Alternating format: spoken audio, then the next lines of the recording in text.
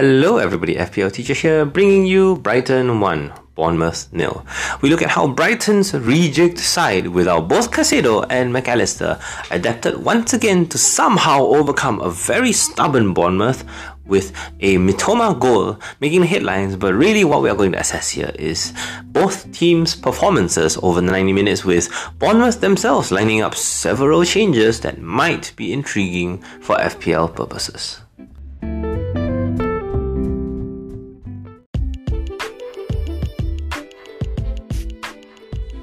We've seen Pascal Gross take over the reins in central midfield when both midfielders were unavailable before, and now Billy Gilmour once again had to come into the fray to partner him at the helm.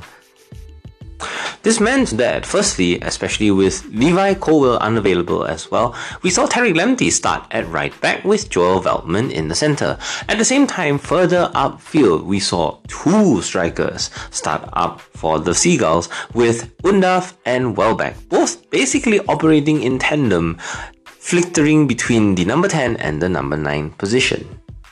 So we have to set a bit of context and understand that Brighton lost a lot of creative players on the ball very quickly.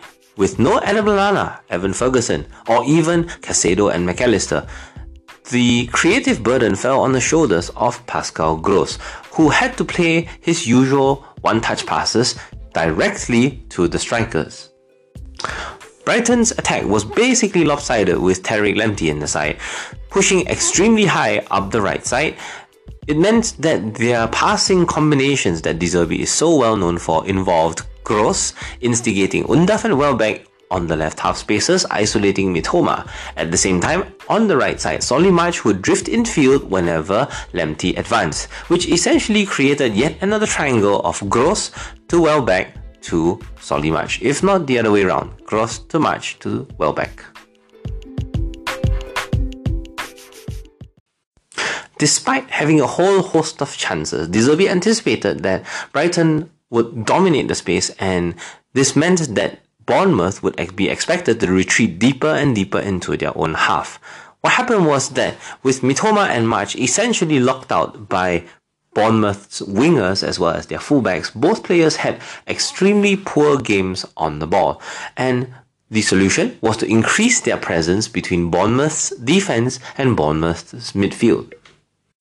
Bringing on a playmaker for a striker is not an unusual move that Zerbi does, and this was where Welbeck came off for Sarmiento. Sarmiento himself is a quick and decisive playmaker that was able to run vertically, and this verticality was what Brighton so crucially needed to break Bournemouth for their goal. The issue here was that Brighton's current squad fails to introduce runs that will stretch opposition defences. Mitoma and March are both players that work well laterally on the flanks, while at the same time Pascal Gross as well as Welbeck and Undav both do not have skill sets that run beyond defences. So at this stage, at least for FPL purposes, we know that Brighton tend to crowd around one particular area of the pitch to create chances.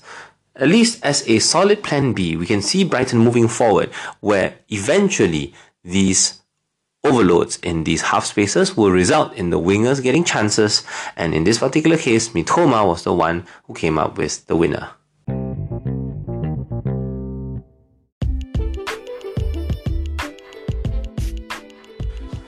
Bournemouth and their 4-5-1 on paper actually defended as a 4-4-2, with midfielder Hamad Traore defending alongside Semenyo up front. They looked like a strike pair rather than a midfield five that was designed to stifle Brighton.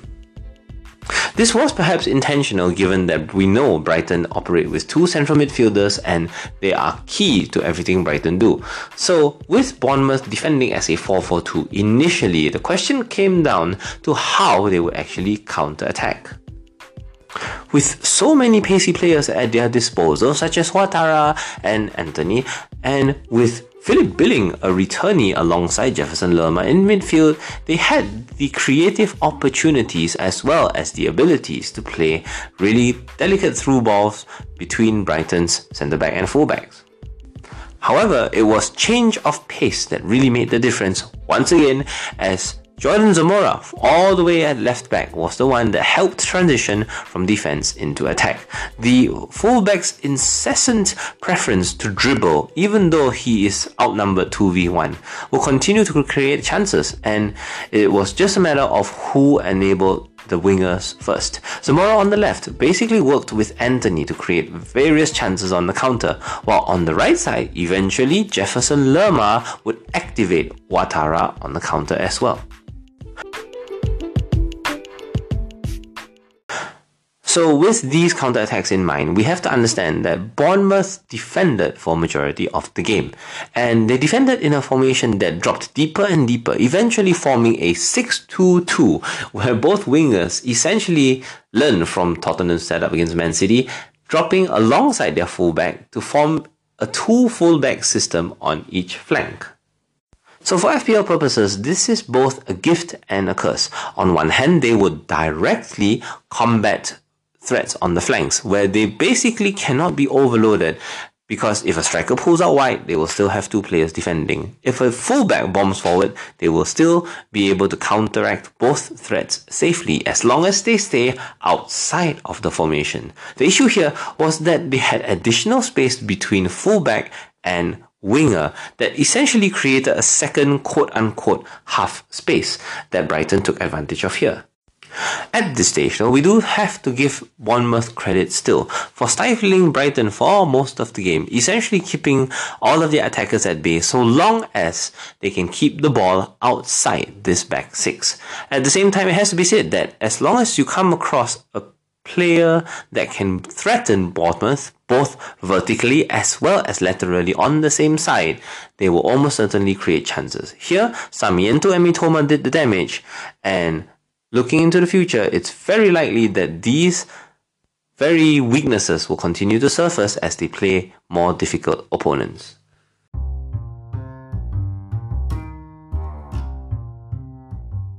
This game gave us more insight about Bournemouth than Brighton, in the sense that we know how to attack Bournemouth, where both flanks are so strictly defined that their fates really come down to who they play up against. In this particular case, Anthony and Zamora repeatedly got past Lemty as well as Veltman on the left side. So at this stage, we know that their fortunes depend not only their playability but their matchups as well. At the same time, we know that Bournemouth are a side who will take things seriously at the back, and their home-away form is more stark than ever. Away from home, they will almost retreat into their shell, but at home, that very same shell could be a springboard for dangerous counterattacks. This is FPL Teacher, who will look at Man United Crystal Palace up next.